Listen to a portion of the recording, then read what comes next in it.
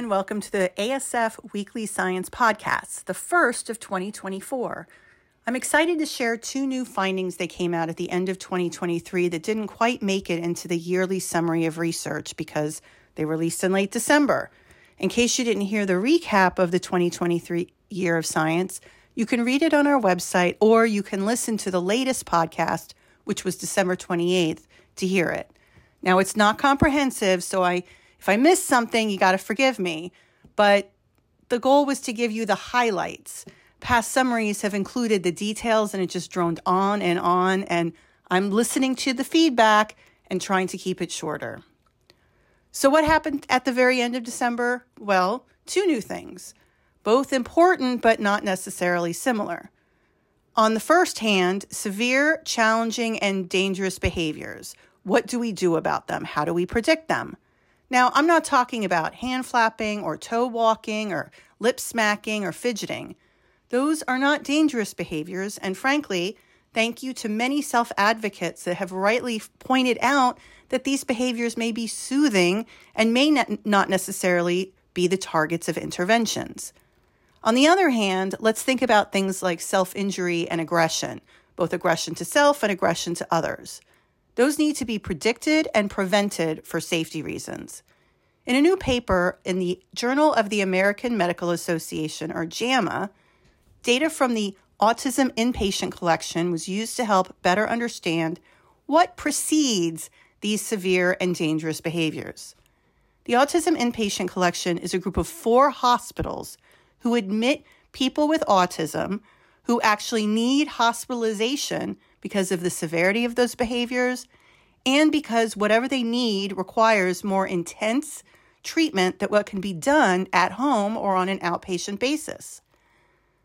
So these are very dangerous and very severe behaviors. What are these behaviors, you may ask? The paper focused on aggression. This could be self-aggression or self-injury, injury towards others, or emotional dysregulation. Clinicians actually noted these behaviors and recorded them. How were they defined?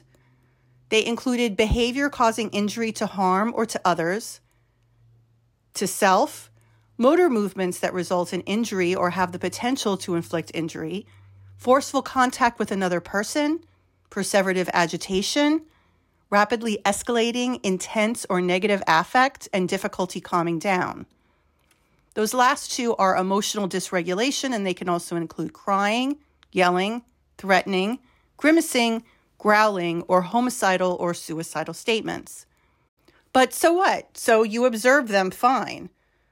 But what can you do to predict them in an objective, standardized, and quantitative way? This particular study, which appeared in JAMA, aimed to find out what physiological predictors to severe and dangerous behaviors were using biosensors. Don't worry, these biosensors are no more invasive than an Apple Watch or a Fitbit or some other wearable that records heart rate, skin conductance, which measures autonomic activity associated with emotion and regulation, and motor activity. So if you're flailing your arms or your legs, this skin conductance is kind of like what you've seen on TV as the lie detectors. But of course, we're not trying to figure out if someone's lying. We're trying to measure autonomic nervous system activity. So before the onset of an aggressive behavior, is there any change in these biological metrics that can be recorded, and how far ahead of time can they be recorded? Again, this study was done in an inpatient clinic, but that's not always when these behaviors occur. Today, ASF is announcing the new Profound Autism Mechanism grants that we recently awarded, and one of these will be using biosensors in a classroom to help alert teachers of the impending behavior and also to develop a program to intervene before the behavior even takes place. But without getting into that study, this study has data, so let's focus on the results. And also, most of the individuals in these psychiatric inpatient clinics have some sort of aggression, which is probably what landed them in the hospital to begin with. So the study didn't just look at whether or not they could predict aggression, but what combination of these measures best predicted aggressive behavior and when. They used or tested different mathematical equations, which honestly aren't that interesting to most of us and probably isn't that conducive to me explaining in a podcast. But if you're interested in the math and the statistics and the approach, I'll post a link to the paper in the podcast summary. It's open access, so you can read it and peruse it yourself, including all of the statistics and all the approaches in not just the article, but also the supplements. Thank you to the journal or the funder, whoever made it open access. All in all, 70 people, mostly men, of course, because this is autism, exhibited over 6,500 aggressive behaviors across all the studies included. So they had lots of data. They found that using these biosensors was able to predict aggressive behaviors up to 3 minutes ahead of the behavior.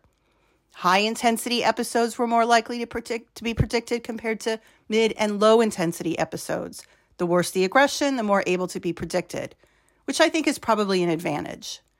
In a commentary that accompanied the article, 2 psychologists who treat individuals with severe aggression, both to themselves and others, which they combined into the analysis into one aggression metric, the psychologists explain why these findings and other findings that were more descriptive than quantitative that had also been published showed a link between physiological predictors and behaviors. Why are they so important? Why is this research so critical?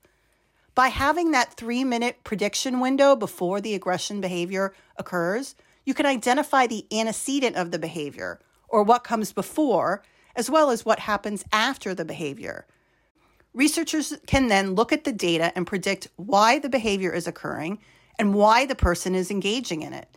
Is it to gain attention or to items they cannot express they need? Remember, half of them were minimally verbal. Or is it to escape something? These aggressive behaviors may also be linked to sensory challenges. Once that's determined, the environment can be changed. If they bang their head to gain attention so that they can alert caregivers of their needs, they can be taught alternative strategies like poking or pointing that doesn't cause self-harm. There's clearly more work to be done, and ASF is happy that this field is being expanded. This study didn't really look at the behavioral antecedents or why, just the physiological markers that predicted the behaviors. Now, this was also a clinical setting, not a naturalistic setting, but the technology can provide an understanding of complex cases where the why is not as clear. Sometimes it can be clear, sometimes it's not. Further research can predict on an individual level what the triggers are and improve outcomes. So this is one in a line of important research studies that uses objective, wearable, non-invasive methods to predict and stop dangerous behaviors. Thank you to researchers at Northeastern University, including Matt Goodwin, and to the leaders of the Autism Inpatient Collection, including but not limited to Matt Siegel and Carla Mazevsky, for helping these individuals and their families who require sometimes the highest level of support at times. Okay, the second finding. You know I've been very outspoken on the issue of language in autism. Specifically, should we be using person-first or identity-first language? Is it comorbid or is it co-occurring? The philosophy of ASF has always been that there's no one language, that no one word should be banned because along with the diversity of the autism spectrum, there are a diversity of perspectives.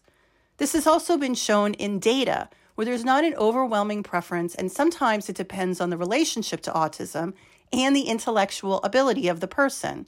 Some people see it as an identity, others see it as a disability. In any case, if there is stigma associated with certain words, let's get to what that is and address it and not eliminate particular words totally from our vernacular. Well, that's exactly what Desiree Jones and Noah Sasson from UT Dallas did and published at the end of 2023, and I'm really so thankful that they did this experiment. They set something up where they gathered college undergraduates. Remember, if you were a college undergraduate in introductory psychology and you had to participate in a certain number of experiments, well, they took advantage of this opportunity and they asked these college undergraduates about diagnostic labels. These included things like person with autism, autistic person, person with schizophrenia or schizophrenic person, and also person with a general clinical disorder or person with a clinical diagnosis. So this allowed for multiple things. One, the comparison of person first versus identity first language, and also potential prejudices or stigma against autism compared to schizophrenia, compared to a more general clinical diagnosis or disorder. While autism tends to be associated with violent behavior, schizophrenia really even is more so on that level. I don't think I've ever seen an episode of Dateline, Law and Order, or even read a book where a person with schizophrenia does not exhibit some sort of violence. In fact, a study in 2021 showed that person-first language in schizophrenia, rather than identity-first language in schizophrenia, is more helpful to clinicians. You shouldn't use the word schizophrenic, in other words, you should use person with schizophrenia. This is unlike autism, where there's a debate over person with autism versus autistic person. However, in this particular study, college students did not show any differences in measures of stigma or prejudice between person-first or identity-first language for either autism or schizophrenia. However, both of these, autism and schizophrenia, the stigma and prejudice was higher for these conditions rather than general clinical diagnosis. The two more specific labels of autism and schizophrenia could trigger stereotypes based on information or even misinformation based on personal experience. The general clinical disorder or condition can mean anything, and it can mean different things to different people. The responses on autism versus schizophrenia were more slanted towards fear and danger in those with schizophrenia and prejudice against those with schizophrenia. Now, the representations of those with autism that the undergraduates elicited were really variable. I mean, think about it. Think about the broad spectrum of autism, and these undergraduates have different perceptions and experiences across the spectrum. People are getting it, that it's a broad spectrum, and some people think of it differently than others. As far as schizophrenia goes, it's pretty consistently portrayed as negative in the mainstream media. I was the other day thinking about that episode of ER, if you remember that show, where an undiagnosed person with schizophrenia went into the ER and ended up killing intern Lucy and nearly killing John Carter because he was having schizophrenic hallucinations. Remember that one? It's not necessarily an accurate description of all people with schizophrenia, either as criminal minds. But then again, neither is the media representation of autism. The one kind of neutral representation of schizophrenia that I remember is the movie A Beautiful Mind, and that may be more realistic.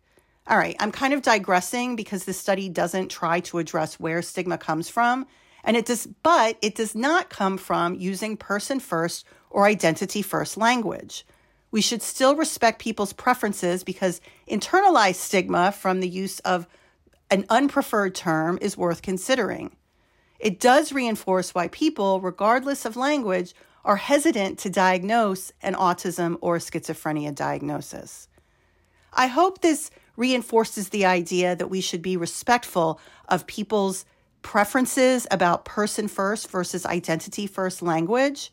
And also, we should really reconsider and rethink where these stereotypes are coming from and why there's any sort of prejudice or stigma at all. Thank you for listening, and talk to you next week.